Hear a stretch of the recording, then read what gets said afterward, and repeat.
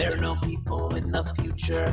There are no people. There are no people in the future. No people at all. There are no people in the future. Where did all my people go? There are no people in the future. Let me try my people call.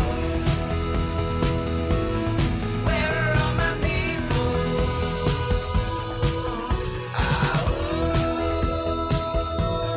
Where are all my people? I guess I'll fly away now. Hey, everybody, welcome. It is Friday, January 21st, 2022. Welcome to Raging Chicken's Out to Coop podcast. This is Kevin Mahoney, editor and founder of Raging Chicken. Each week, I thought I had a little tech thing there. So anyways, this is Kevin Mahoney, editor and founder of Raging Chicken. Each week, I talk to self-proclaimed shit poster extraordinaire, Sean Kitchen, about the good, the bad, and the ugly in state and national politics. You can help support this show by becoming a patron for as little as $5 a month. Simply head on over to patreon.com/rcpress. You can also help out this show by heading on over to our YouTube channel if you're not there already. Smash that subscribe button, like the stream for this show, and hit that notification bell so you know every time that we go live. On today's show, well, yesterday marked the 1-year anniversary of Bernie's mittens. The Biden's inauguration. So how things going, dog? Well, as expected, this week, Joe Manchin and Kyrsten Sinema sided with Republicans and voted against changing Senate filibuster rules to pass voting rights legislation. Yep, that's right. They're knocking it down, despite the fact that they claim to be supporting the legislation. That's a nice, easy position to take. That means, of course, that voting rights legislation was blocked by a minority of senators. A minority of senators. The vote shined a bright light on the fact that any major legislation favored by Democrats or progressives is pretty much dead in the water if the composition of the Senate remains the same.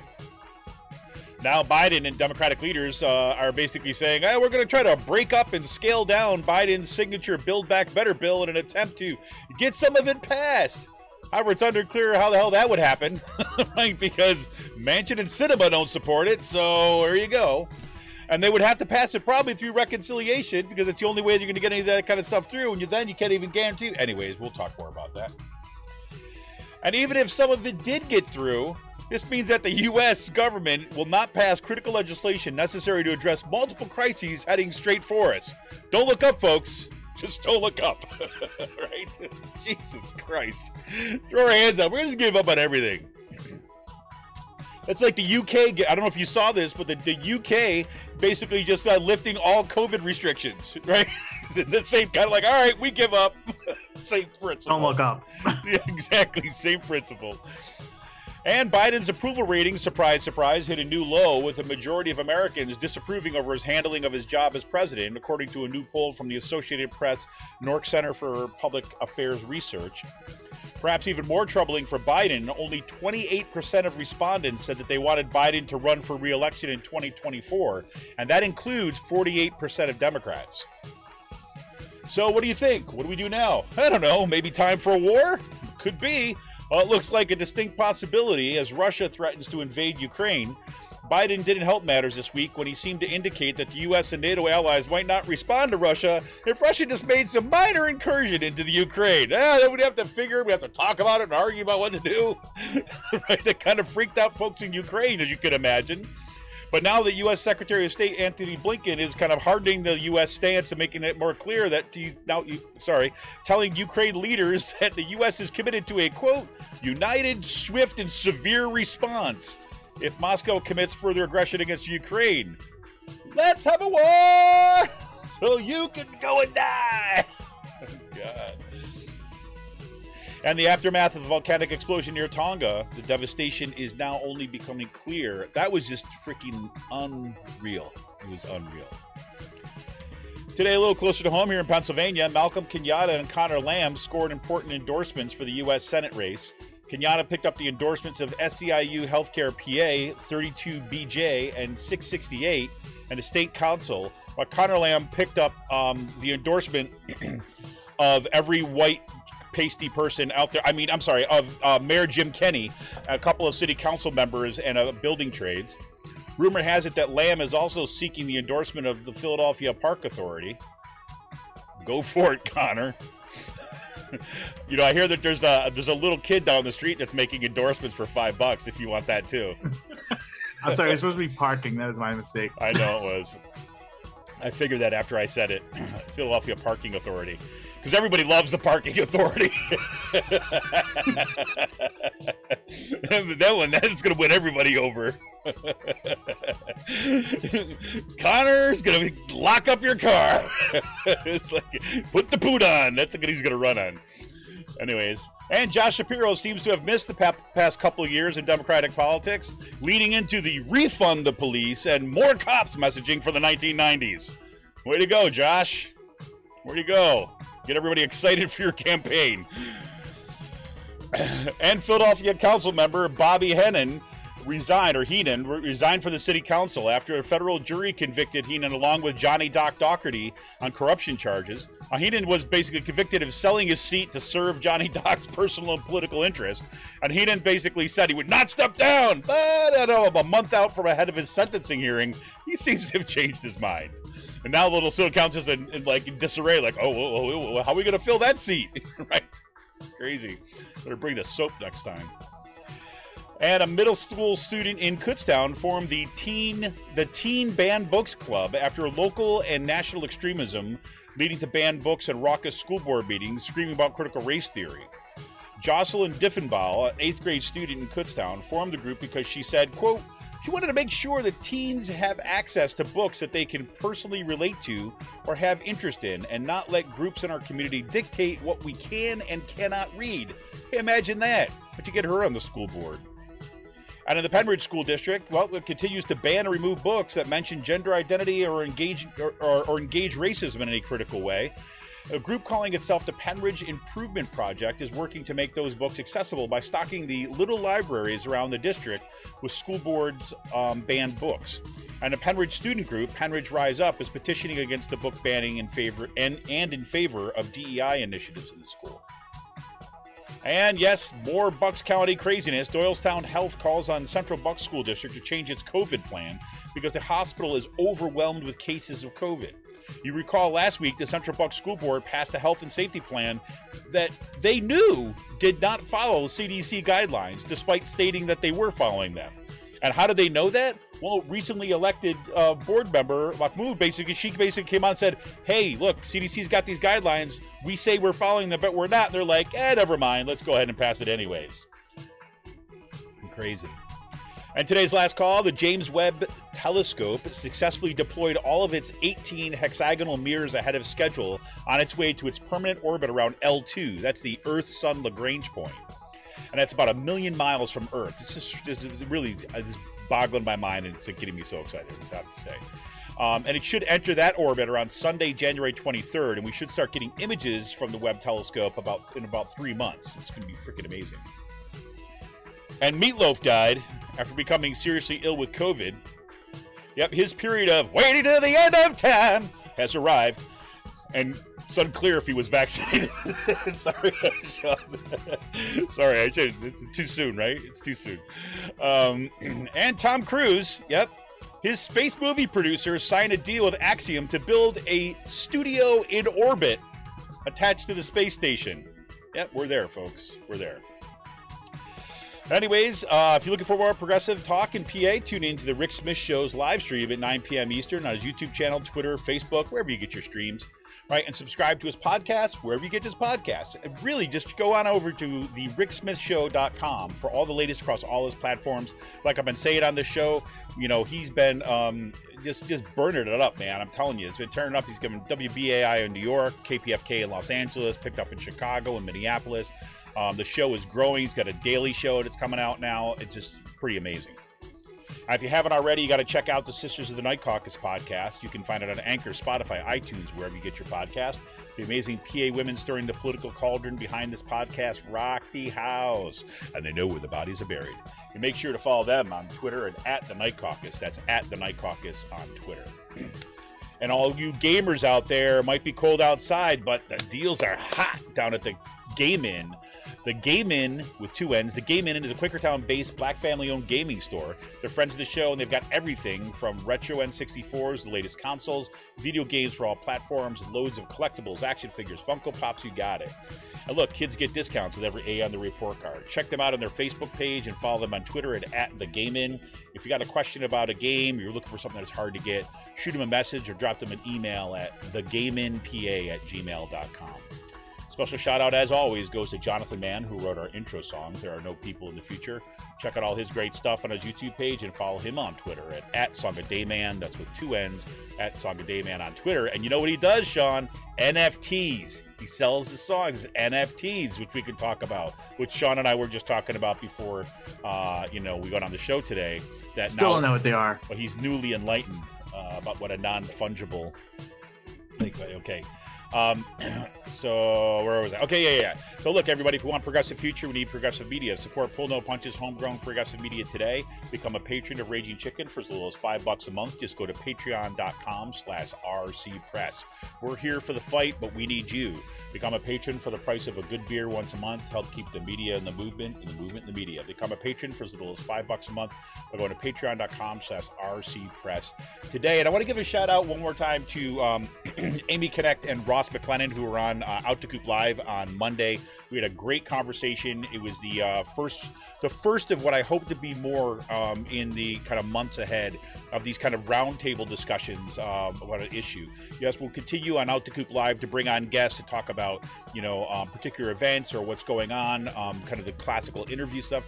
But this was kind of more of a roundtable conversation with some activists in the community, which I really kind of appreciated. So thanks again for Ross and Amy for coming out on Monday. There you go. So yeah, Sean, there we are.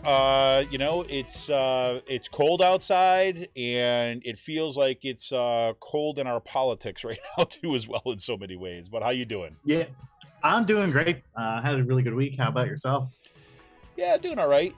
Dealing with having to deal with my burning and seething anger of my school district after my son got COVID,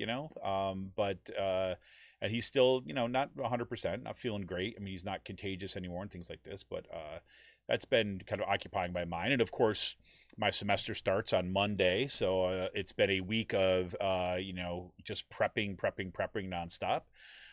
Which also means, by the way, that I've been watching YouTube videos of live D&D play, because that's the only thing that gets me through and gets me my seat for so long. I scored a good piece of cookware this week. So cookies, did you say? I said, well, no, cookware. Cookware. Yeah. Cookware, yeah. Nice. Gotta use the frying pan. Laker said frying pan for $80. Nice. When it's originally like $200, so it was a good steal. It was that's good. Those pans are awesome too. And it was the non-stick one, right? Well, they're not non-stick. They're the cast iron, the enameled cast iron. Oh, it was the cast iron one. Yeah, I got an enameled cast iron. Oh, that's awesome. When I saw the picture of it, because they have these other one, I think it's this other one where they have it with a non-stick coating on the inside too as well. But you got the cast iron one. That's awesome. So it's cast iron. So like it has to be that like enameled color on obviously like on the outside. Sure. But the inside is an enamel coated inside, so you can actually you don't have to season it, and then you can cook it, or you can clean it with like a sponge and detergent, and not worry like harming the actual like pan itself. Wait, it's enameled on the inside? Yeah. It is. I thought when I saw you posted that picture, I thought it was all black on the inside. Yeah, it is. So they have like this enamel coating for their pans, their cast iron frying pans, where like it's not like a non-stick coating. Like stuff will still stick to it if you're not like cooking properly with it, or if you're trying to like move it around too much. But no, it's completely like, and it's enameled on the inside. So the coating allows you to like. You can clean it under like soap and water and not have to oil it up every time. Right. You can if you want, but no, like it's and then I can take it, and because of that, I can cook it with like white wine or tomato sauce or like orange, like something like more citric or acidic, and stuff like that. So like the taste won't, like the iron won't leach out, because it has an enamel coating on it. So nice. It's pretty good. I mean, those pans you originally go for like over $200. No, totally, 100%. So I fucking grabbed that thing up real quickly. There's no second thoughts of it. Nice. Well, we'll have more about this on today's cooking show. And we'll walk you through some of our favorite recipes. No, yes. but I don't know if you're on the lifestyle channel lately. It was picking this week. I've been kind of in my hole a little bit, so I've only caught little blips of it. See, I probably would have known this about the pan more if I had been paying more attention. I did see the picture of it, and we did talk briefly about you making your chicken parm. Doing it again. Yeah. I got some leftover red sauce still from last week's meatballs. Nice. So, there you go. Excellent. Yeah. The only good thing that happened on Sunday, besides the Eagles losing. Oh, did the Eagles lose? They did. Yes, they did. I know. Oh God! But the Bills won, and I know a lot of people. Are you a Bills? Well, you're a Steelers fan. No, but... I grew up a Steelers fan, but I mean, I have I've been to a bunch of Bills games. And I should have been a Bills fan by all stretch of imagination. But my good friend growing up was a Bills fan. Just enjoying like misery and yeah. I mean, it would have fit my character a lot more. I think the Pittsburgh Steelers were able to give me a little kind of like rays of hope back then. Oh no, I mean like and images of like breaking people's teeth and stuff like that. So that was back in the Jack Lambert days. So but I mean like with the Bills, I mean like I know a bunch of Bills fans. Connor, who's one of them, in our chat. Also Crusoe. There's some people like in the Midtown neighborhood that has Bills flags flying year round. So, I mean, I love them because like how crazy the fan base is, and like the table smashing is just like one of the most. The Bills fans are great, man. My brother Ryan is a huge Bills fan, so he was thrilled. So, but good. Anyways, yeah, it's been quite a week. And rather than just kind of going into like each one of these things, I mean, like, look, I don't think there was any surprise that this that Manchin and Sinema didn't vote to change the filibuster, and that voting rights legislation has gone down. I kept on hearing these interviews of people. Yes, we're going to stand firm and we're going to fight for. I'm like, but you're not going to pass it. Right. So, I mean, and it's not going to pass because of Manchin and Sinema, and they gave up on any hardball, like with passing the Build Back Better bill and reconciliation. And I don't know. I mean, you also saw, I think this week especially about the Build Back Better that popped up into the candidate forum with the Senate candidates here, and Connor Lamb saying he supports breaking it up and piecemealing it out as legislation. That's crazy. I mean, it's like, I don't know how this is the kind of stuff that, in some ways I'm very, very glad this week that I've been so focused on and preparing for the semester and things like this, because I think I would have been a lot more depressed this week in this kind of like this deep way, because it's like, I don't know what else you do in the face of, I mean, literally we're out of time when it comes to climate change. And so that means the U.S. is going to do zero, right, in any kind of seriously kind of addressing it. We're just going to leave it 100% like up to the market. Right. And look, I understand. And this I totally get the fact that you got people like Manchin and Sinema. It's a 50-50 split, that it's not as easy. But I mean, like, if we're in a crisis, then we got to act like it. But there's this weird kind of synergy going on. Yes, I use the word synergy. There was this weird kind of synergy going on between like the way the U.S. is responding with COVID and the way it's responding to everything else at this point. Just kind of like, well, everything's okay. Just fuck it. We're throwing our hands in the air. Yep. I mean, did you see the COVID numbers though? At least cases are coming down here. Like, yeah, in Pennsylvania. Like, well, I'm not, but that's it. I mean, it's like in the Northeast. Right it's now, like the rest of the country is like freaking like on just the a raging fucking wildfire, right? Which is what you'd expect, right?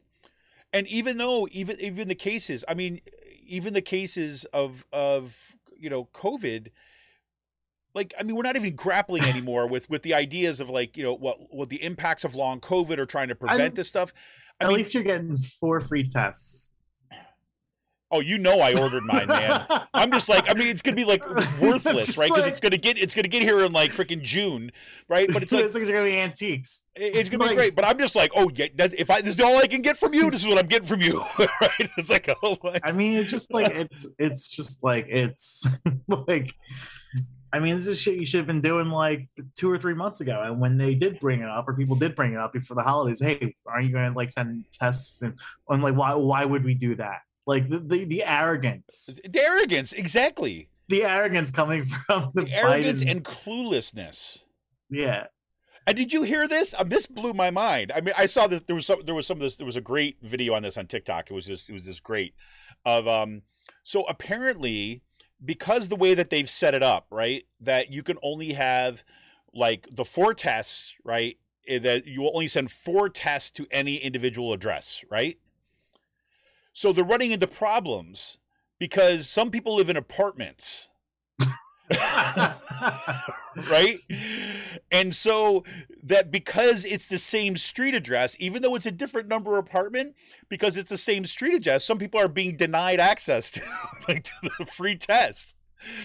Right. So it's like, this is not like a metaphor for like the way that our economy and our society and the way that kind of politicians respond to this stuff. It's like, oh yeah, if you got a single home, you got all this kind of stuff, you're good, right? However, if you're struggling to meet ends meet, or you live in an apartment, you live in a city, good luck to you. Yeah, if you don't own a parcel, like I mean, you know how it is. Like, if you look at the, I remember like sending. I'm not gonna dox you right now, but it's like I remember kind of like you send people like stuff to their apartments. Sometimes there's like really distinct apartment addresses. Sometimes it's like first floor, second floor. It happens to me all the time. You know what I mean? And it's like, no, it happens all the time, and just like mail getting in the wrong door, or like people not knowing which door to knock on, like, yeah. It's just crazy, And so like, I'm like, oh, isn't this just classic? So the one good thing they did, though, I have to say that the organization that is handling it all is the Postal Service, right? So instead of like setting up a separate bureaucracy in order to do this, you're doing it right through the Postal Service, right? So like, well, thank God, that's going to ensure that it actually gets there a little bit quicker. Because like otherwise it'd be like, whatever. I'm surprised they didn't like contract out to somebody, right? That would have been more appropriate, right? And they could have made it into its own like tradable commodity, right? Give it to the Dorshan guy who Philly COVID grifter. Yeah. Did you see another story popped up on him about his dad recently doing the same thing down in like Florida? They were setting up like vaccine clinics down in fucking Florida. It's a family affair. And like when they got called out on it, like their licenses got pulled immediately. It's like crazy, man. But I'm looking at that. That's kind of like where we're at, right? I mean, mid-level grifting and just like. But seriously, and I'm really. I don't know. Or if you want to get a mask, or like if you get a COVID test, you have to like show proof of like that to your fucking insurance company. Like, you have them deal with it. That's like, it's just like, well, here's a kicker. You'll love this one, right? So when I heard that, like this past Saturday, right? So if anybody doesn't know already, right? You should know that that your insurance company, if you have insurance, right, is obligated under this new federal kind of rule, basically to reimburse you for your COVID test, right? But here's something you should know, that there is a list of approved tests that are now on their website. So make sure that you go, if you look up kind of like kind of medical insurance, look up your insurance, you got to look up your particular provider. So I waited. So you had to, there's a process where you get reimbursed if you bought the test before this past Saturday, but this past Saturday is when everything kicked in, right? The 15th. So I waited until the 15th to order some tests online, right? And I just ordered like 2 sets of them, Right. And so I waited, and I made sure like the tests that I got, I've ordered them before, that they're FDA approved and all this other kind of stuff, with that, they're all this, emergency use authorization stuff. All of them are, right. I think with the exception of maybe one or two. But so I go and said, okay, great. This has been convenient. So I go ahead, I put my order in on Saturday, right. I get an email from my health insurer on Monday. Well, what's the process to kind of get your reimbursement? And here's the list. And the thing that I bought was not on the freaking list. Sounds on brand for you. I'm like, are you kidding me? I'm like, are you kidding me? Right. And I have to say, look, I have a union job, right? And I have good insurance, right? And I'm not saying that to kind of like, I just being that as a fact of the matter. And that's freaking, I say, are you kidding me? I have got I've got the paperwork that shows you this is emergency use authorization. So now I'm going to have to freaking fight with my health insurance to reimburse me for these freaking tests. I mean, welcome to America, man. I mean, that's who we are. I mean, this is exactly what Michael Brooks always talked about with like the healthcare bureaucracy, like, and how much of a fucking like how rigged it is. Right. Like when people say they hate bureaucrats, well, like, what do you think about your healthcare bureaucrats? It's basically the same thing. Basically, like denying you your insurance and fighting you. Like, it should be as simple as possible. Like, just fucking nationalize the healthcare system. Well, totally. And this is, or streamline it. I mean, just like there's no ways to like streamline it. Like, you just make it straight. You basically you make things that are public work.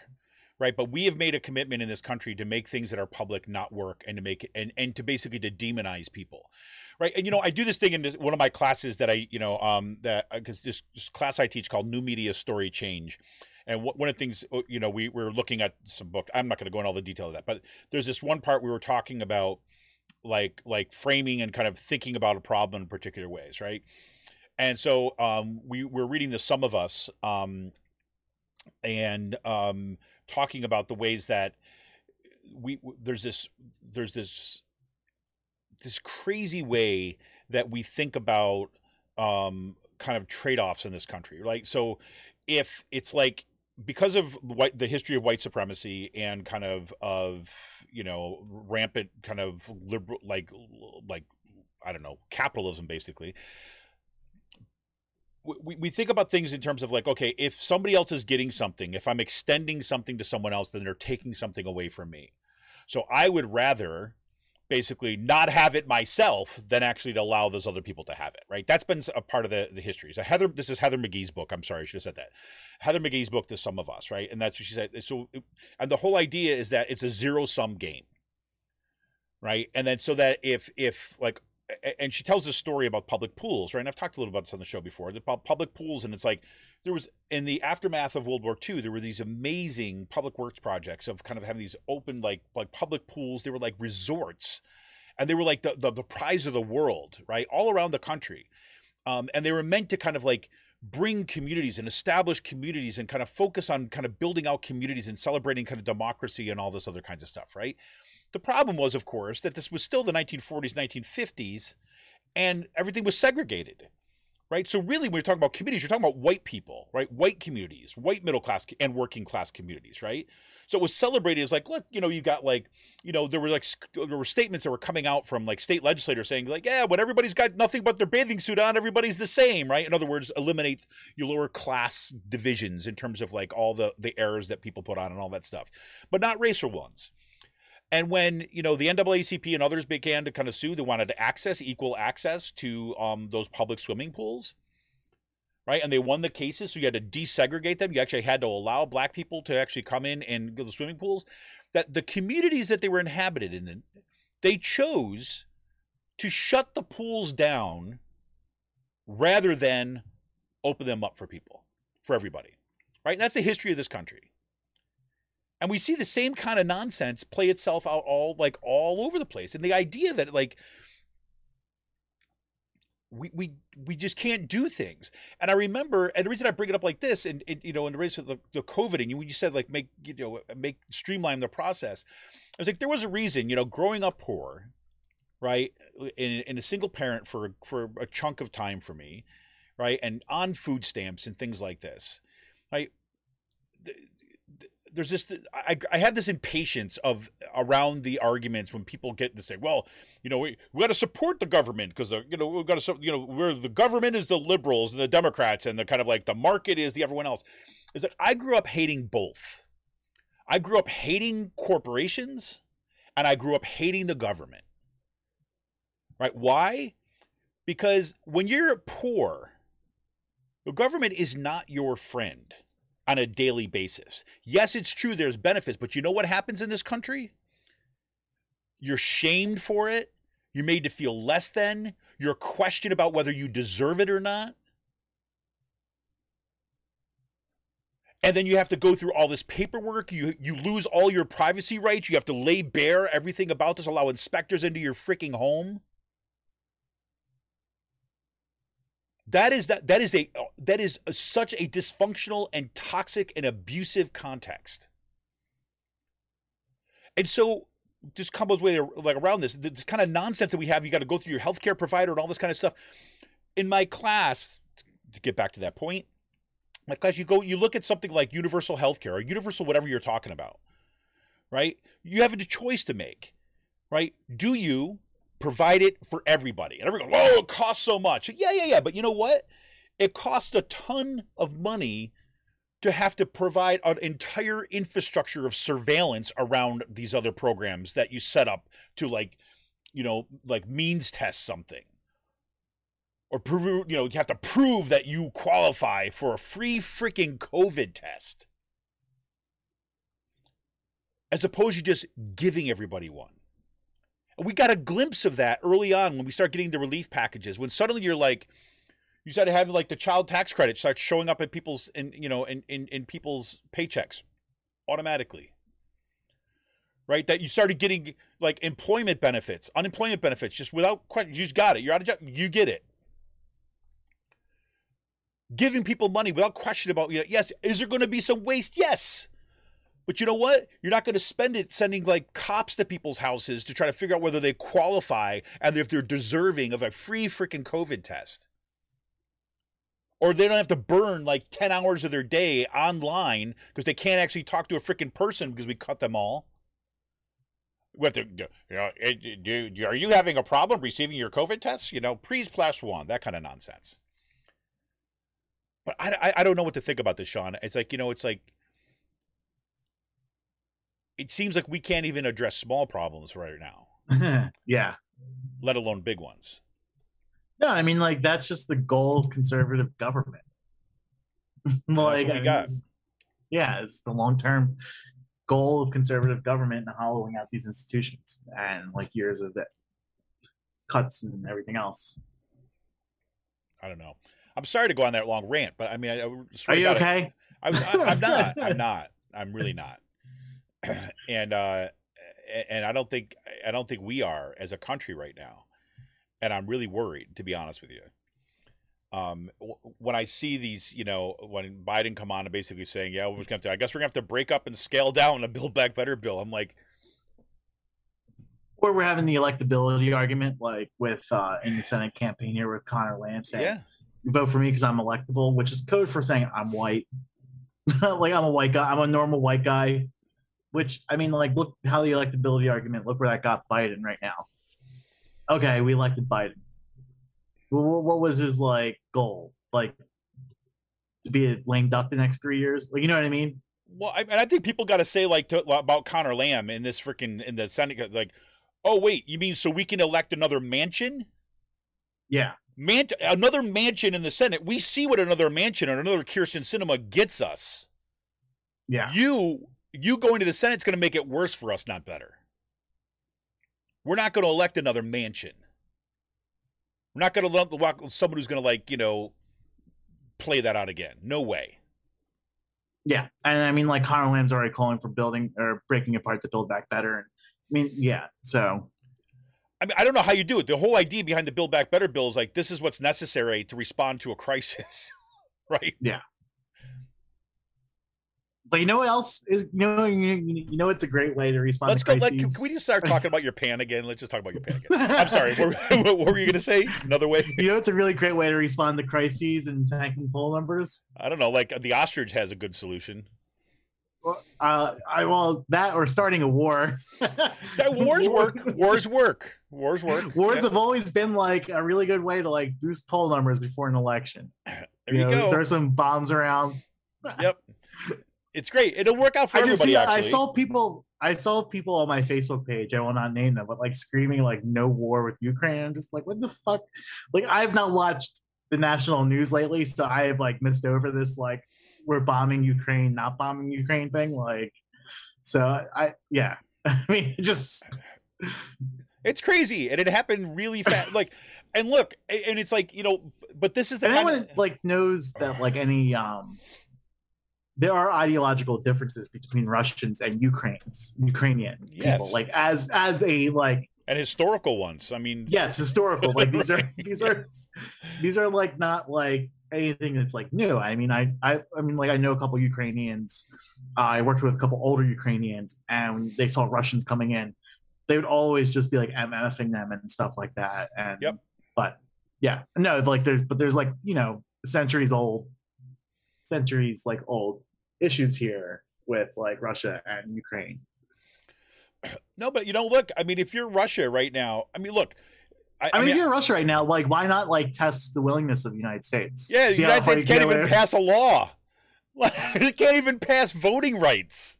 I mean, you also think about like Russia is going to be setting itself up to one of the most important players in this like post-apocalyptic climate change world because of the landmass that they have. That's right.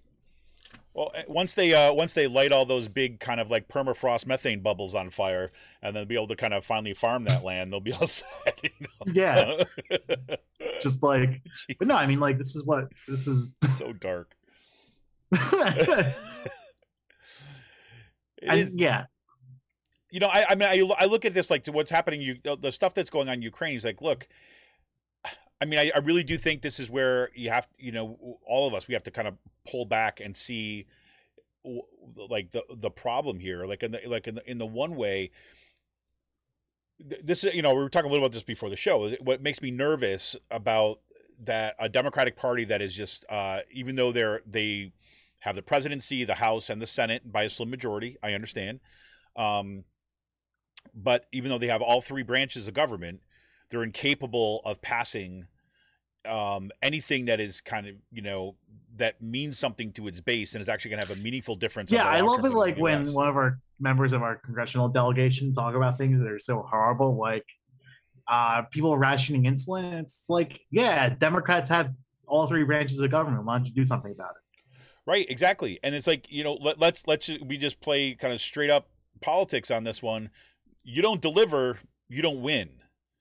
I mean, you know how easy it is to run against somebody and say like, well, you've been saying that you're going to do all this stuff and you guys have all three branches of government. Not our fault. Yeah. That's going to be the line of the Republicans. Not our fault. You guys, you have all the power, not us. Right, that's what's going to go.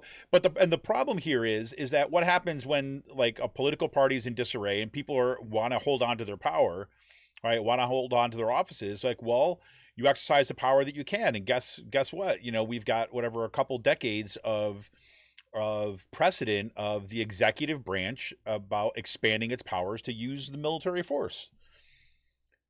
And so this is a way, and I know that there's going to be people in the ear of the Biden administration. They're going to be like, well, look, this is the way that you're going to look strong. This is the way that you're going to show that you're decisive if you only had Republicans on your side, but you don't. So, who knows where this goes from here? Because there's like a real thing in the world, right? Russia seeking to kind of expand its influence. And it's a really complicated narrative, what's going on there too as well. But they're looking to expand this. They're looking to take this shit over. And they, like you said, they want to be this kind of major player. And they're going to use military force when needed. They've already done it. They're going to poke and prod, and just figure out what they can and can't do. Right. And they're going to find a way to do this, right? And it's like, what a better time to do this when the world's kind of greatest military power, like, quote unquote greatest, I mean, the largest, most powerful, all that kind of stuff, is in disarray domestically, right? If I was like a band of kind of, say, Russian hackers and these kind of like, these no, I'm not going down the kind of Russian conspiracy theory thing here, folks. I'm just talking about, say, pragmatic stuff about way that people play with social media and algorithms as a way to kind of encourage divisiveness. That's been a long-term playbook in kind of Russian foreign policy. It's a great time for it, right? Let all the stuff be in disarray at home, and then start kind of like testing the waters about expansionism there. So you've got this real situation. Right, there's been pledges by NATO and the United States to kind of defend Ukraine if Russia comes in there. So this is a real situation, right? And my concern is that it's going to get decided on grounds that are not about that situation, on grounds about the Democrats losing at home. But we'll see. I don't know. Maybe next week will be a little bit more upbeat on this. But this week it's just been.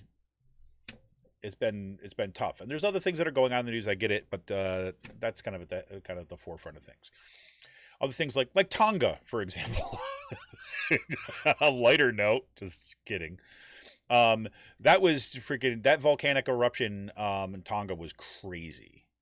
Yeah, no, I think it's just like how just catching it on satellite is insane. Whoa, blows my mind. And you know what you know how we got that picture, Sean? How? It's because we have a space program and people are in space. That's how we know about measuring climate and stuff like that too. Anyways, but yeah, it's crazy. And I don't know if people have been, and I'm sure there's going to be calls for aid and support and things like this. So do look out for that, because, and look out for the scams too as well. But they're saying, I was listening to this BBC report on it the other day, and because there's so much ash is covering all the islands, that so much of the farmland that how much like Tonga was able to produce for itself, a lot of that is going to be rendered unusable, and the water supply will be polluted, in addition to just kind of straight up direct impacts of having to kind of clean up of the ash and some of the devastation from tsunami stuff. So feel for those folks right there, and just to see this sheer kind of devastation being wrought by there. This is one of those examples too as well. Nobody could see it coming, right? In this way, they knew that there was some eruption and stuff, and it was weird because it started erupting early, and then the explosion came later into the eruption, as opposed to, that's why we got all the pictures from it, because they were monitoring some of this stuff. So do look out for that. But that was pretty crazy. Pretty crazy. Anything else going on statewide or nationwide that we can bring people down about? I don't think so. No, not right now. All right, excellent. All right, we're going to go into a quick break, and when we come back, we're going to talk a little bit about what's happening here in Pennsylvania.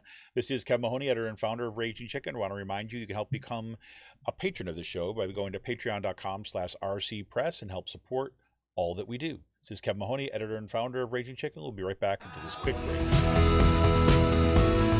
Where are all my people?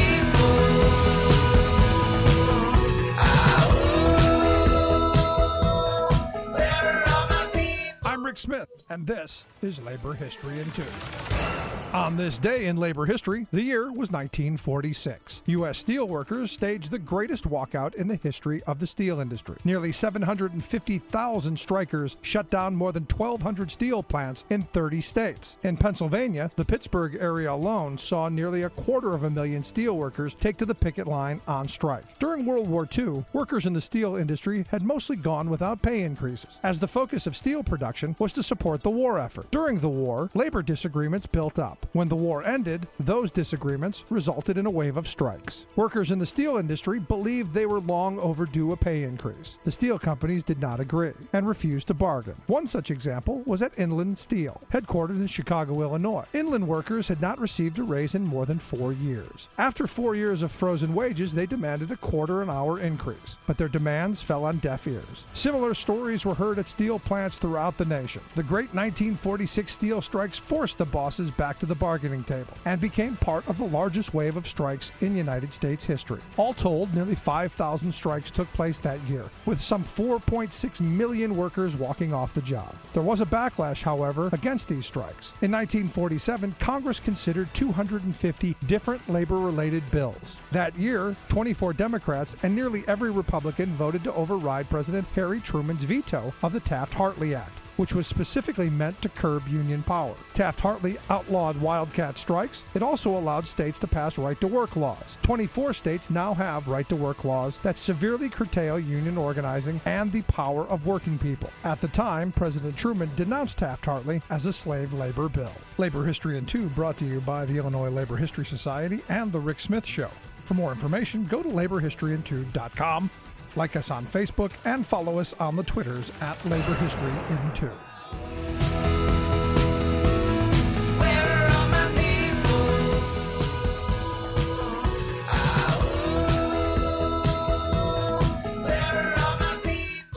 Hey everybody, welcome back. This is Kevin Mahoney, editor and founder of Raging Chicken, here with that shit poster extraordinaire, Sean Kitchen, once again.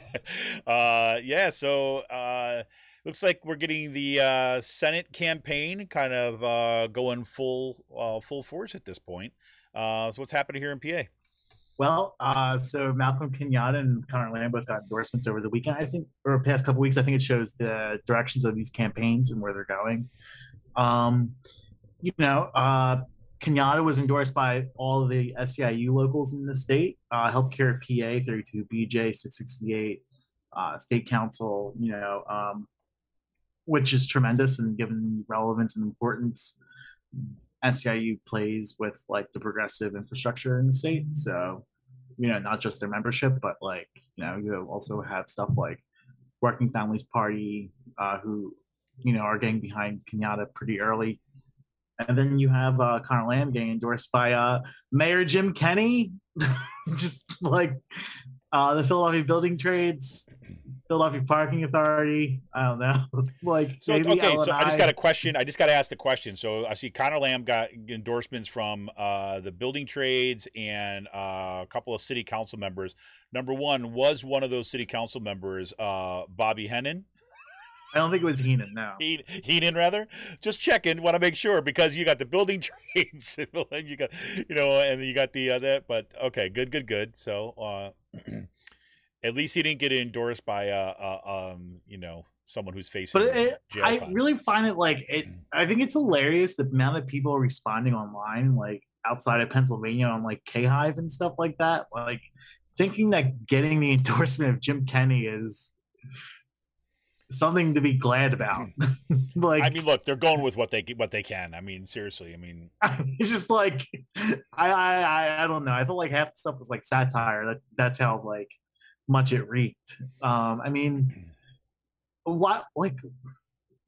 can see Jim Kenney maybe a year before Black Lives Matter, but I really feel like the whole entire incident with peaceful protesters being gassed and attacked and beaten on the 676 Vine Street Expressway, and then lying everyone's face about it when fucking video existed from the moment it happened. Yep. And only changed their story until the New York Times today, thing months later. It's pretty wild. I feel like that incident right there and the way the cops are running wild in West Philly destroyed Kenney's image and destroyed any aspirations he had of being a serious statewide political leader, which I don't think that was going to happen anyway. But you're getting this guy's fucking endorsement after what happened last year and their failure to address the pandemic, the multiple failures by his administration and the pandemic and stuff like that. It's just could it be a better time for? I do think it's like what you said. It's head scratching. It's just it's head scratching, but it's also it's like saying without saying I want white people to vote for me, and that's because of that context. Jim Kenney's not even popular with white people in the Democratic or Republican parties in Philadelphia. Fair enough. Which is right. Fair enough. He's not well liked by either side. He's not going to be liked. Certainly ain't liked by the people who are going to be voting in his primary. Yeah, well, at least I think maybe the parking authority might tip the balance of the Colleen put that tweet out. Next up, he's getting the PPA endorsement. just like everyone started laughing. It's just like, I mean, but that's like the equivalent of this. Like, what, you're gonna ask for like Alan Dom or someone like that next? Yeah. So I mean, and then also like,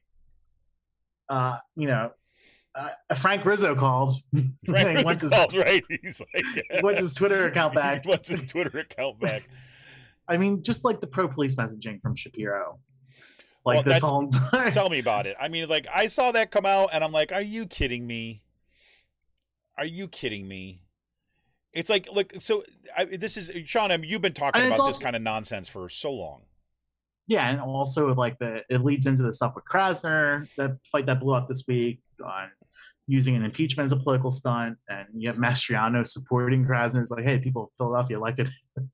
He's like, that's their problem. He won 70% of the vote. Like, that's a mandate. Which I thought it's pretty funny for him to say that. Which, I mean, like, it's like that meme, the worst person on the internet makes a good point. And you got to be like, oh well. Yeah, but I mean, like, I think you saw it last year with the Bucks County Democrats, with their like pro-police stuff, and just like, no, it doesn't get.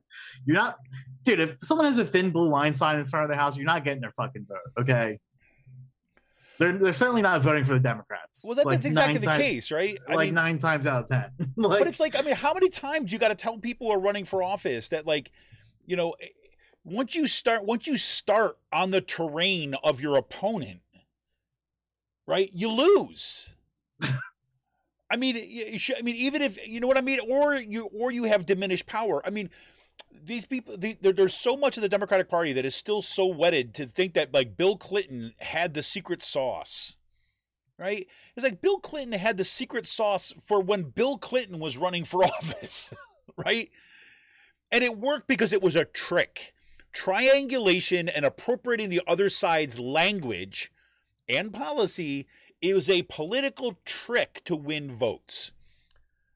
But you know what happened once you basically show what the trick is, it ceases to be a trick anymore, right?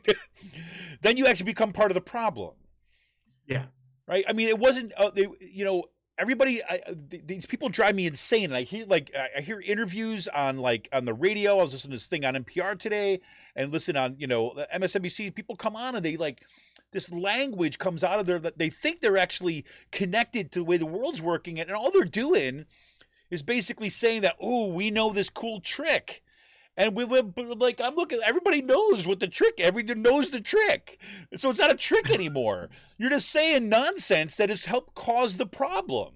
You become part of the problem. Also, like, a lot of these tweets are reading like Instagram motivational posts at this point. It's just like, just very vague motivational Instagram like messaging. But what kills me about it is that he actually has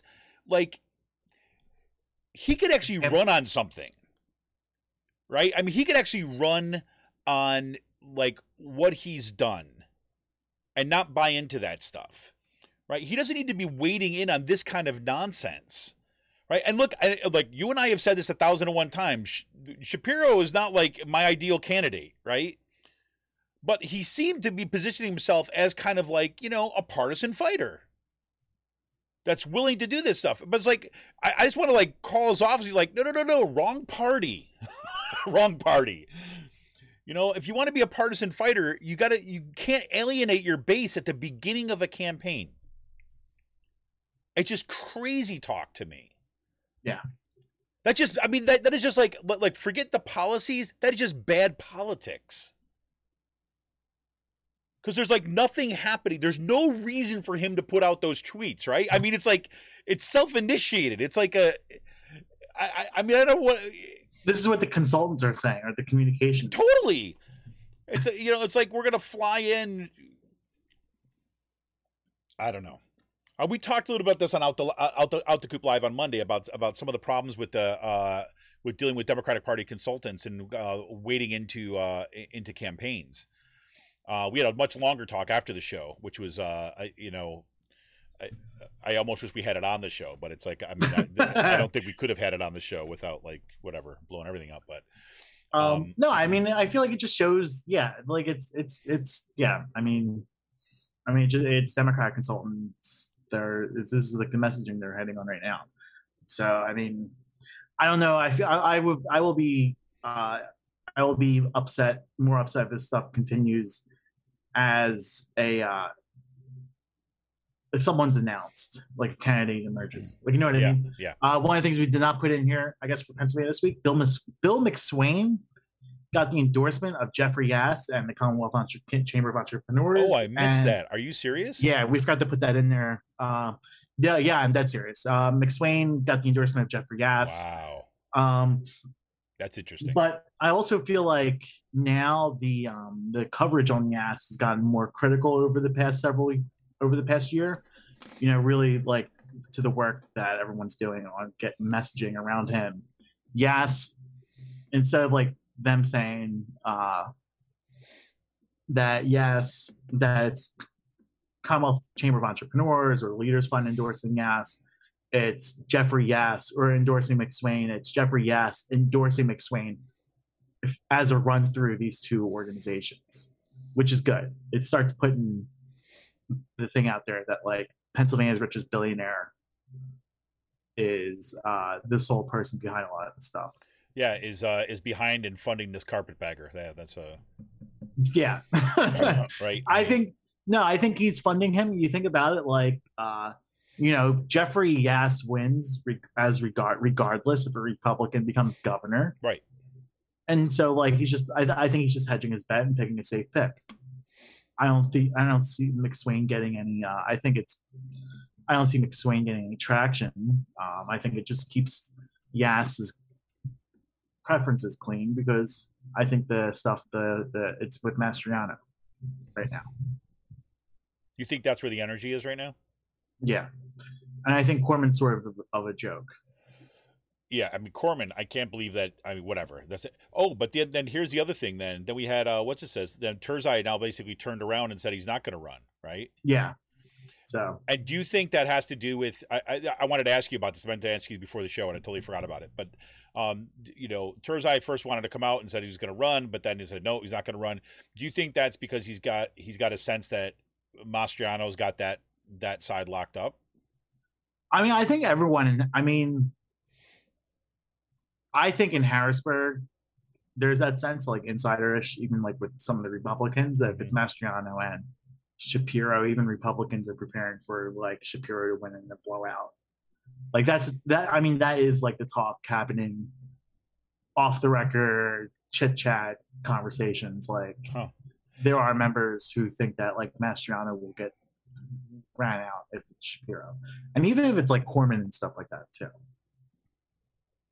I don't think Corman could win. I mean, they think that I feel like Corman's running as his last like hurrah, and is just like getting kicked and dragged out. Like this, it's like the ending of a casino. Like that's how his political career is just ending right now. Like it's just like no, I mean, like he's not going to win a primary in his district, and then he's not going to like, you know what I mean? Yeah. Like, yeah. And he's not going to win this primary. He's not going to be in office 2 years. It's just him like fucking going into the sunset.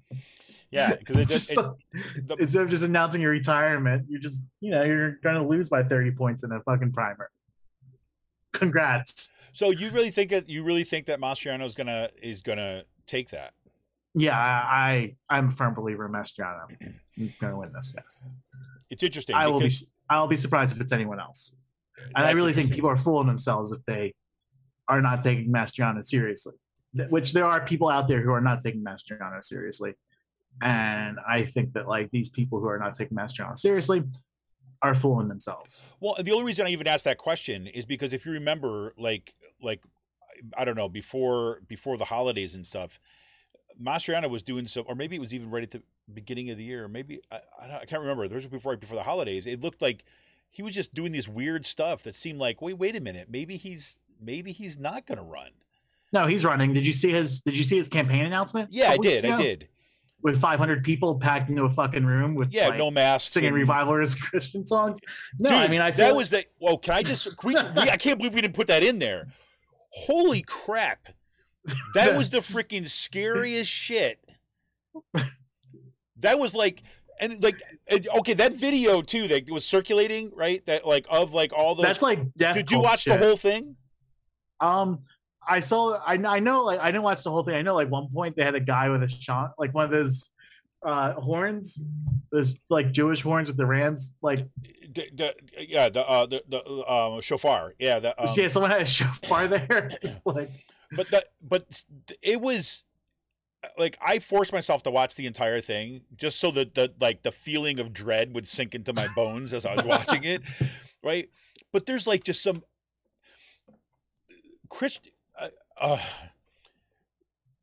there's that group of folks that were in there with this guy singing these kind of like, these Christian Jesus loving revivalist songs and stuff was freaky.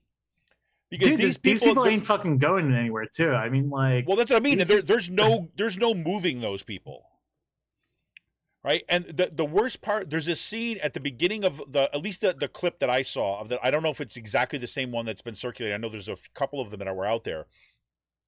It starts on this kind of the left-hand side wall of the room. If you're looking out from the stage, kind of the room, and there's this kind of like these younger kind of girls against young women, older girls. I mean, like against the wall, and one of them looks like she's imprisoned, right? That she's being kept there against her will, except then she starts like raising her hand up and it's weird. And that is, I wish I could remember. It's like M Night Shyamalan type, like, yes, like the town, like the town or something like that. Like, it really freaked me out. I got to say that. It really freaked me out, and that kind of Christian nationalism stuff, right? That we saw the profile of him in what was it, the New York Magazine, right? It was the New Yorker? Yeah, New Yorker. The New Yorker, with that profile of him in the Christian nationalism. There was just a book that came out, and I heard this interview with this person the other way. I'm not gonna be able to pull it out of my head, but I put it in like a kind of a wish list somewhere on Christian nationalism and kind of the importance of trying to understand what's happening with Christian nationalism and how this is actually really at the core of a lot of some of the worst stuff that's out there right now. And to see that Mastriano was tapped into that stuff early. Oh, and he had like General Flynn and stuff like that there. Yeah. Like. So it just was interesting for me that he's going to wait for his announcement after that first debate. Let the kind of the shit show happen, basically, so that he's not up there in the midst of kind of just like one other person on stage. That comes out afterwards. And then it seemed like there was a question at the beginning of the year or right before the holidays about, wait a minute, maybe he's not going to run because he was doing some weird stuff. But now he's all in, and he's basically assembled that, the true believers, right? Yeah. I mean, and those people are workhorses. They got the power of Yezu in them, so it's gonna be something. It's that holy water. It's something. I can pull the plug, man. But yeah, so that's interesting. So because I saw there was some reporting on McSwain that I thought initially, I said, okay, well, maybe this guy is gonna have to. I think whatever. So we'll see. But you think Mastriano for sure? That kind of gets my head in a on straight. I think so that makes sense. That makes sense to me. Things make sense again now. So cool. All right. Well, there you go. Better news. Yeah, Christian nationalism comes to Pennsylvania. Everybody, woohoo! Right. Banned book clubs. Banned book clubs. There you go. Like, you see, one hand washes the other. See that? So. This has been just nuts, right? This has been nuts right across it. That I'm glad to see this stuff that is pushing back because we're seeing these book. I mean, Kutztown, they're not going like that though. The school board, yes, right? They are. Kutztown's. They are. Oh, I didn't realize that. Totally. That's why Steve Schnell, the reason why you and I know each other, Dr. Steve Schnell ran for school board at the last kind of putting together a campaign at the last minute because some of the. I didn't realize they controlled the school board or do that, or do these people? Yes. Okay. So you have, let's put it this way, is they have a disproportionate influence, right, on the board. Right? So it's not the same, not like Penridge where I live.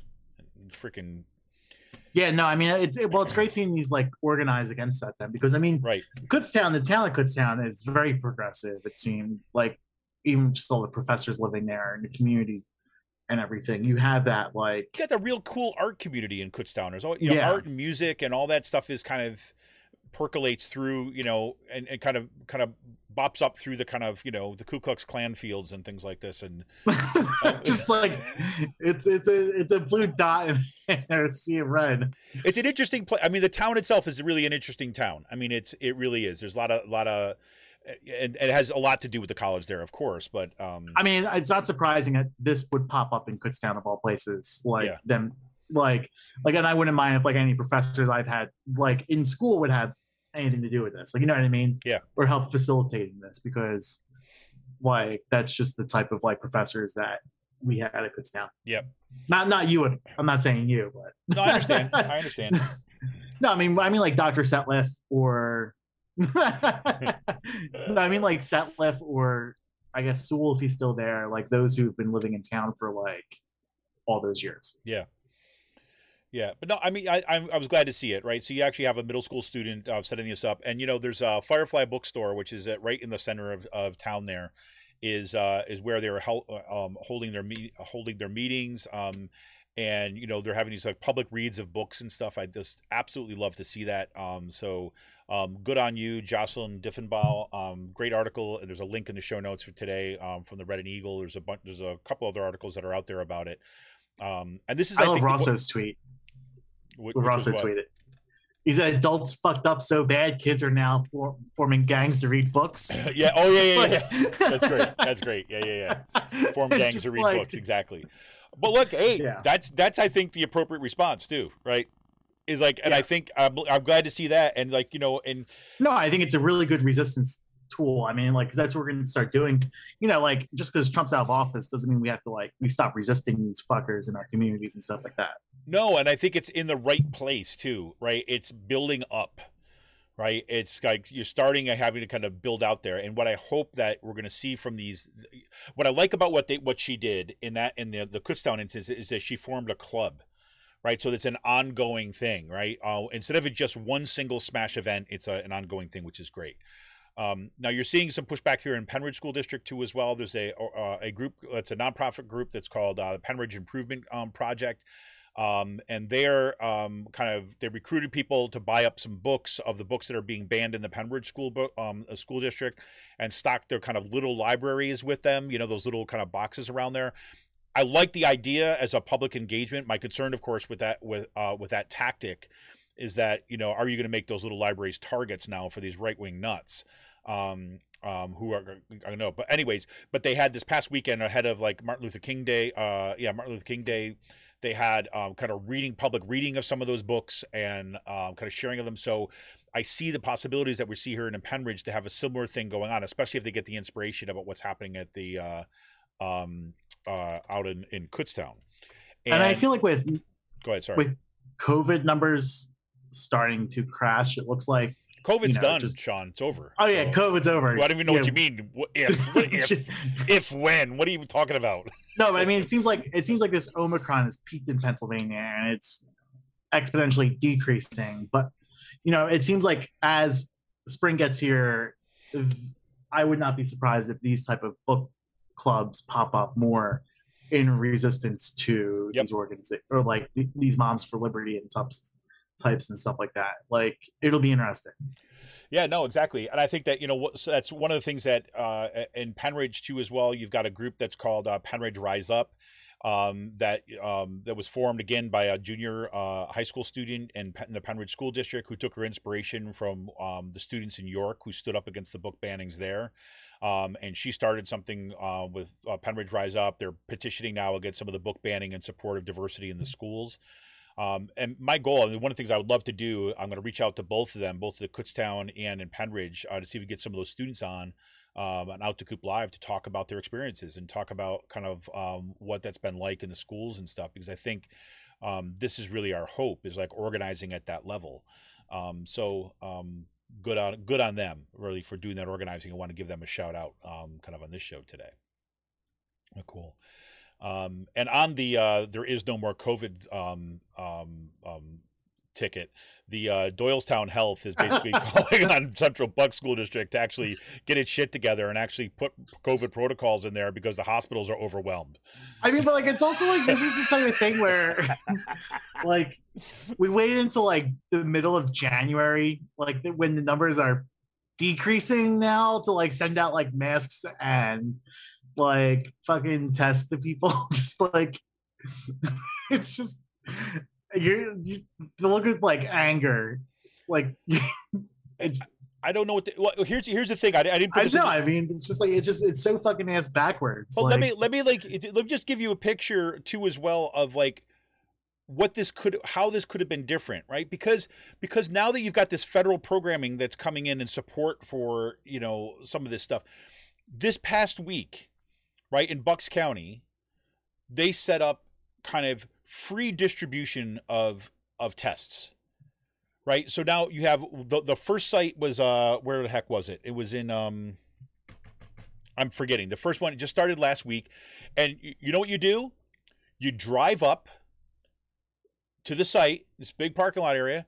You drive up, you roll down the window of your car, and they hand you 2 tests, and you go away. You don't need to even show that. Like, can you prove that you're in Bucks County? They don't even ask you. They just give you the damn test and you go away, right? That's what they're doing. And now there's going to be 3 different sites that are set up. There's going to be one starting up in Warminster, and now there's going to be another one that's going to set up kind of up this way a little bit more, right? So you're going to have you've got these like sites that are going up.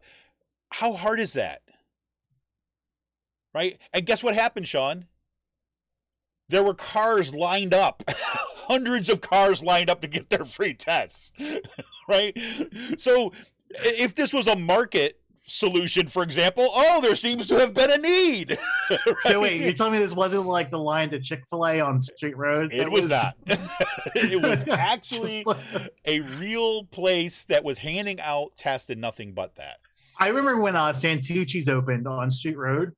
It was just fucking up traffic like royally for like a mile or two, like from like Santucci's, or there might be a Chick-fil-A right there, but whatever, going all the way down on that left side of Street Road, like beyond the Giant and like Norristown Road. But yeah. So have that image in your head. I know, actually, I remembered it in the Penridge School District, like up here, or up my way, I should say, up near Percy. There's this Calgary Church, which is basically at the intersections of like Old Bethlehem Road and 113. It's just a big, and the reason why they chose it is because it's got a huge parking lot and it's easy access for people to move through. So starting Monday at 10 a.m., right, just outside Percy, they're going to be handing out tests. Right? How do you get one? You go there. What do you need? To ask for it. Right? It's like, that's it. And could you imagine if this is what we did? We saw Omicron spike and say, hey, you know what? Let's prepare for this stuff. We could have been doing this before the holidays. Because guess who needed them? People that were going to see family and go to parties during the holidays. Instead, we wait for this. Right? And yes, I'm bitter about this because of this bullshit. That's one of the reasons my son got this crap. So whatever. Anyways, so that's what things could have been. I mean, that's what I mean. It's like once you make a decision and move forward, then suddenly things happen, right? I mean, to see it going from like literally like a week from them saying, yes, we're going to send this stuff out, we're going to provide additional funding, to now seeing that Bucks County has set up these 3 distribution sites for free at-home tests. Boom. How hard was that? Guess what you don't need to do? You don't need to submit something to a healthcare provider and prove that it's an eligible test and that you qualify. You just go get it. Did you see the story today about, I think it was like in one of the newspapers in Bucks County, about the 14-year-old high school student from the Chamonix Falls who had to go into Philadelphia to get his vaccines because Philadelphia, like, his parents wouldn't consent for him to get vaccinated, but Philadelphia has a weird law where you can get vaccinated. You can be 14 and over or 11 and over to consent to, you can be 11-year-old kid and still consent to get a vaccine without your parents' permission in Philadelphia, where like other counties, it's 16. And he was like, or 17 or something like that. Like this kid had to like literally go to his fucking aunt's house down in Philly because he said, yeah, my parents don't believe in like the vaccines. They're getting all their stuff from social media. Oh my God. My God. just like reading this, just like you have 16-year-olds making more rational decisions. Yep. There you go. So that's our happy note.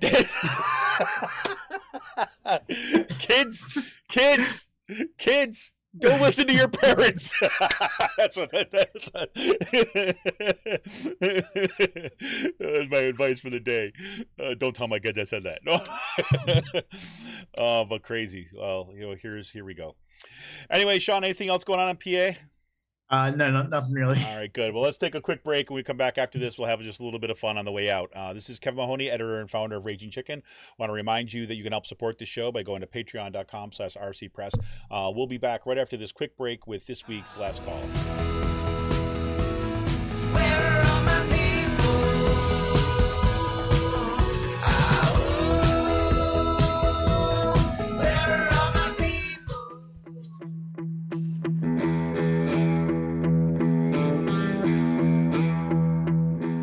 This is Kevin Mahoney, editor and founder of Raging Chicken Press.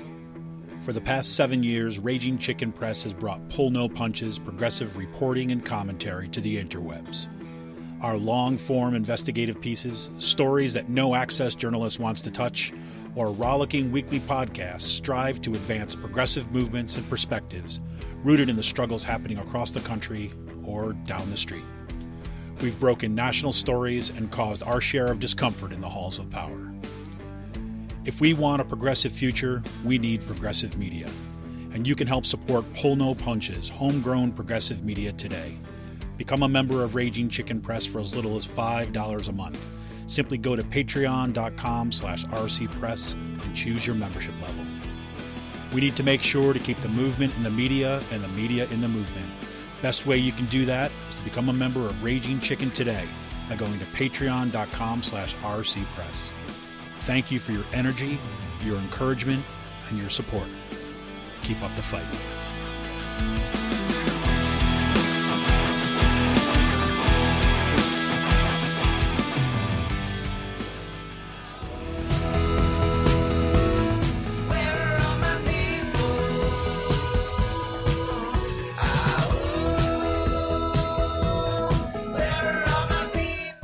Everybody, welcome back. This week's Last Call with Kevin and Sean, where we talk about whatever else is on our mind, fun stuff. Here we go. A little bit of space news today.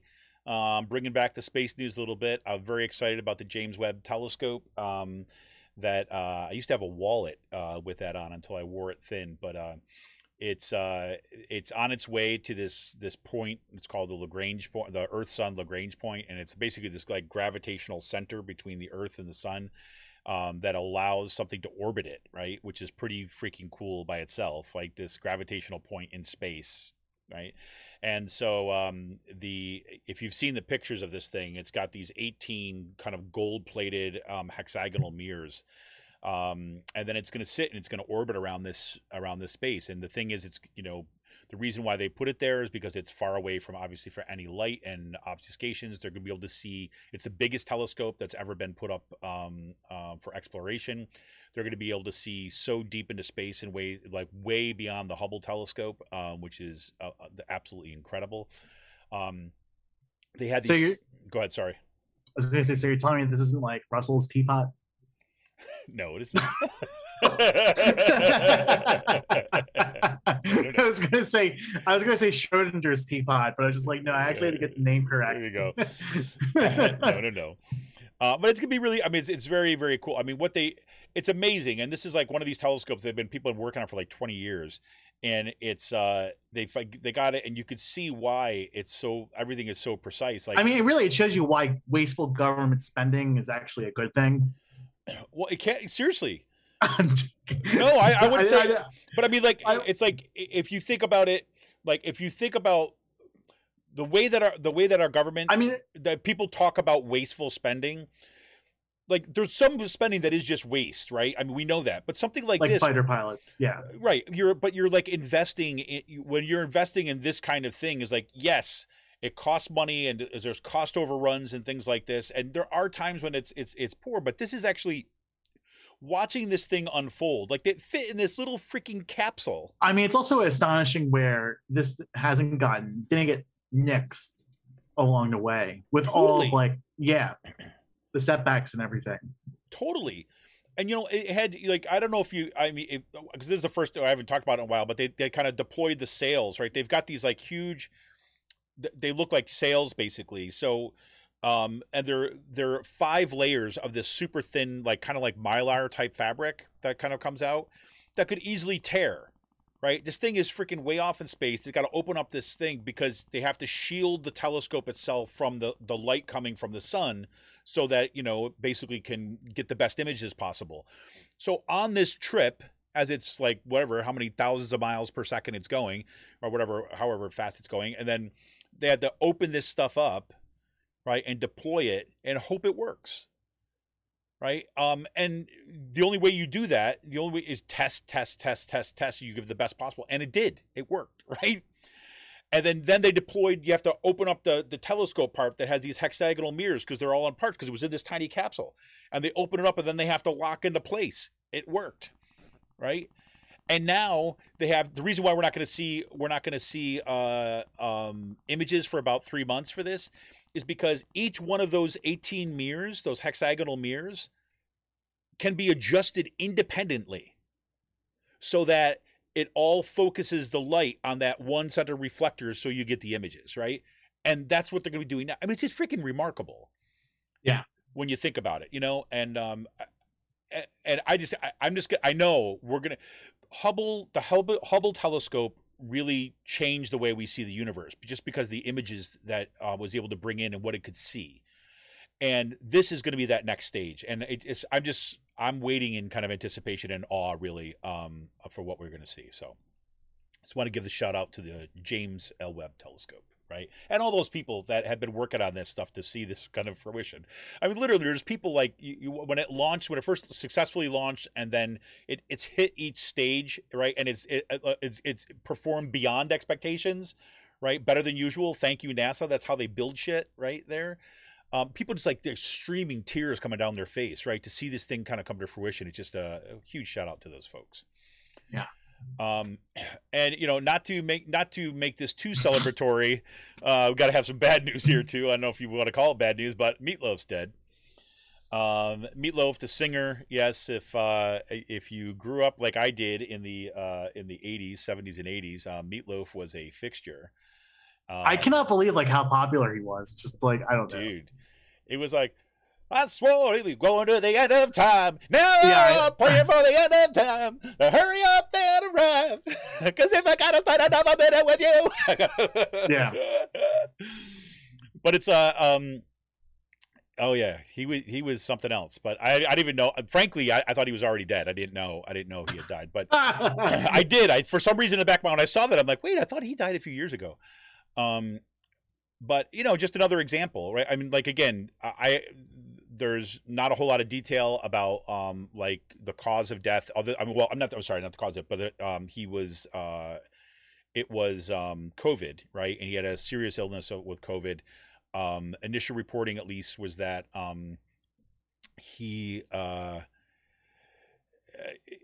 initial reporting was that they weren't sure whether he was vaccinated or not. So, but it's pretty crazy. It's like, there's this thing from the New York Times. Here, where is it? I want to say this one part here. So yeah, his girth, because he's a big, heavy guy. This was a frequent source of jibes from disc jockeys and magazine caption writers. Though Meatloaf was in on the joke, right? He kind of like knew what was going on. He described his meeting with Mr. Steinman in the British music magazine Mojo in 2017. Meatloaf said that he auditioned with the song called "I'd Love to Be as Heavy as Jesus." That was his audition. And Mr. Simon and Press told him, by the way, you're as heavy as 2 Jesuses. And he was my kind of humor, Meatloaf recalled. But so that's particular cultural marker. Meatloaf has died of COVID. It seems to be unfortunately appropriate for our time, but there you go. Yeah. But in happier news, the Christians are going to the space station. That's right. Tom Cruise, he's doing a space movie. We've talked about this on the show before. But he's got the space movie, and they're going to film it on the space station, a good portions of it. And this is from CNBC today. So I'll just read this opening here. So just so you just know this is real. So the producers of Tom Cruise's future space movie on Thursday announced plans to attach a studio to the International Space Station in development by Houston-based company Axiom. The UK-based studio, Space Entertainment Enterprise, co-founded by producers Elena and Dmitry Lesnevsky, contracted Axiom to build the module, and it's called the SEE-1. The module will be the, quote, the world's first content and entertainment studio's multi-purpose arena in space. The SEE-1 is scheduled to launch December 2024, and it will attach to Axiom's first module that the company plans to connect to its space station in September 2024. So that's right. The entertainment industry is making it to space, everybody. And Tom Cruise is going to live forever in the vacuum of space, apparently. So there you go. So if anybody wanted to know which religion is going to be the religion of the colonizers of the solar system and beyond, now you know. Tom Cruise, it's going to be its prophet. Christian Science, go, go, go. Crazy. So anyways, Sean, so you got any additional meals being planned for your new pan? I went to I don't know. I mean, like, I'm looking forward to having fun with it. Definitely. I'm gonna cook chicken parm on it again tonight. I might do a steak over the weekend. I'm not sure. I was thinking about that tonight. You know, like fry it up and do a pan fried steak. Yeah, which is the best way to cook steak in my opinion. Like better than grilling it. I don't even know who I'm talking to right now, but whatever. Okay. Yeah, that's right. Pan fried steak's the best way. Go ahead. Okay, sure. Okay, whatever. All right. I don't know. I think it is butter based with rosemary and thyme and garlic on it. I'm not saying it can't be good, but to say that it's the best, I think that's stretching a little bit beyond. I think it's better than I'm just saying. Yeah, but you're not cooking on good cookware, are you? I'm joking. I didn't say this. So speaking of good cookware, if you want to play the pan fights, they have I got for Christmas I got a carbon steel roaster. Yeah. There's this company. It's called Made In. Right. I don't know if you've seen any of their stuff or anything like that, but they don't produce a whole lot of stuff, but they do. I have a bunch of their stainless steel stuff. Right, not a bunch of it. I have two pots of their stainless steel stuff, which I really, really like. And the guy who runs, I'm going to forget the name of the restaurant. It's called Elysium or something in Chicago. It's this famous restaurant. It's a famous chef. He's kind of one of the promoters of these things. But anyways, they make really, really good cookware. Their stainless steel stuff is fantastic. I bought a small pan once because my other one crapped out and I needed a new one. So it's okay. I'm going to give this one a try. It got some really good reviews, and so I loved it. And then they produced a line of carbon steel stuff. And for those folks you're not familiar with it, you treat it similar to like cast iron, right? So you have to condition it and all that other kind of stuff. You season it. And that's been great. I've done several things in that. Although I do have to say, I made the mistake. I just wasn't thinking, and you had me thinking about it earlier on because I made the mistake. Like, I think the third thing that I made in it was this salmon, right? Which would have been great, except that there was it was like a lemon sauce, right? Okay. And so I just was not thinking at all. So, I mean, it came out fantastic, right? But the lemon took away some of the seasoning, right? Because it was still, early. I'd only used it a few times. It came pre-seasoned, and I seasoned it up again. But that stuff will eat right through it. But, I did it. I went through kind of 3 rounds of seasoning again. It's all fine again, so it's like it's that kind of thing. Yeah, no, I saw like those were I saw the carbon steel stuff on Twitter, or not Twitter, on YouTube recently, which seems pretty. They seem pretty good. And you get like really high heat out of it too. You get high heat, and it's a lot lighter than cast iron, which is that's the nice part about it. Yeah. Yeah, and I feel like my pan I just bought, it feels like it's lighter than a Lodge cast iron, which is just like, it has some weight to it in itself. I like this. I'm looking forward to using it. And trying like the different things. I mean, like I literally like went on the Facebook Marketplace.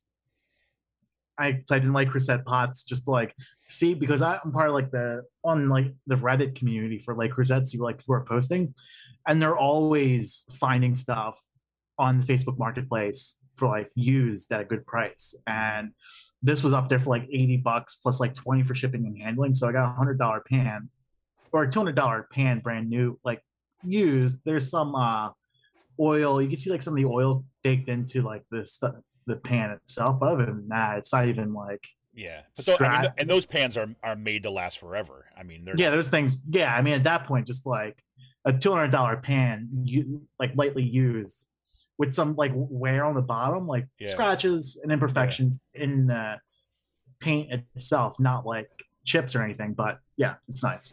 That's cool. What you found that again at the what? At the was it the Joe Rogan Cut subreddit? No, the Facebook Marketplace, which you can find a lot of stuff on there. You people can who are willing actually to ship stuff. Yep. Starting to sound like an old man talking about Facebook right now, but anyways. I got photos in this week too, so I'm gonna start selling prints soon. Dude, man, I gotta say the stuff that those bridge pictures, especially like with the icy river underneath and everything like that, are just so gorgeous. It's really cool just playing around with that, like with the bridge, or with the different bridges in Harrisburg, especially like with the ice being on there and all. I have a really good camera, so like start using more of it, like long exposure stuff. Yeah. I mean, I think my next purchase is going to be like a 12 to 24, like ultra wide angle lens from Sigma. So. Yeah, I got to say that, I thought that, I love those pictures that you did of that one bridge, like with the stone, right, in the water that you did long. I love that one. I thought that was going to be my all-time favorites. And then you came out with those ones with the ice under the bridge, and it's kind of like that cool, more kind of like the bluish tones that you get from kind of having it at night. That I absolutely love those. And what was awesome about that was like the lights from it were purple, or like a bluish purple, so it lit up everything. Yeah. Yeah. Fun things happen when you have the shutter open for 15, 20 seconds. Yeah, and you have like lots of time on your hands, nothing to do. Yeah, no. Got to take one shot per show. That's a rule. Yeah. No, just kidding. But no, like I got the bridge shot printed on a metal frame or a piece of metal, which was pretty cool. Yeah. It's 8x12, just see how it comes out. And then I did the Capitol Dome from the spring in like an 8x8 canvas print. You can probably see that like right over right there a little bit, but in the background. But the photos came out nice. I really like the colors and all on it. The metal print, you can't really see like the trees in the background, but it just like washes everything out. Mm-hmm. Like gives it like a really spooky vibe to it. Cool, man. That's awesome. Yeah. Cool. Well, hey man, you got any plans for the weekend? Anything cool going on? No, laundry. Nothing really.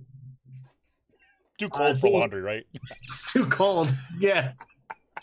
I might have to hold out a couple more days. Yeah. No, it is cold out there, but cozy. All right, man. Well, hey. I have to go to the market after this, and I'm not looking forward to it. Yeah. It's cold. I was out there walking my dog this morning at like 6 o'clock, and it was a little nippy. There's ice on the river. So nice. Cool. Well, hey man, have an awesome weekend, and we'll see you next week. And for everybody, look ahead to see what we're going to do for Out to Coop Live on Monday. I'll just be honest with you. It's like I've been spending a lot of time prepping for my classes and everything this week. So I haven't done a lot of kind of pre-prep for that. So it might be just a kind of an open show on Monday, or I've got a couple irons in the fire to see if somebody, I know it's a little short notice, but a couple irons in the fire, we might get someone on Monday too as well, talk about some stuff.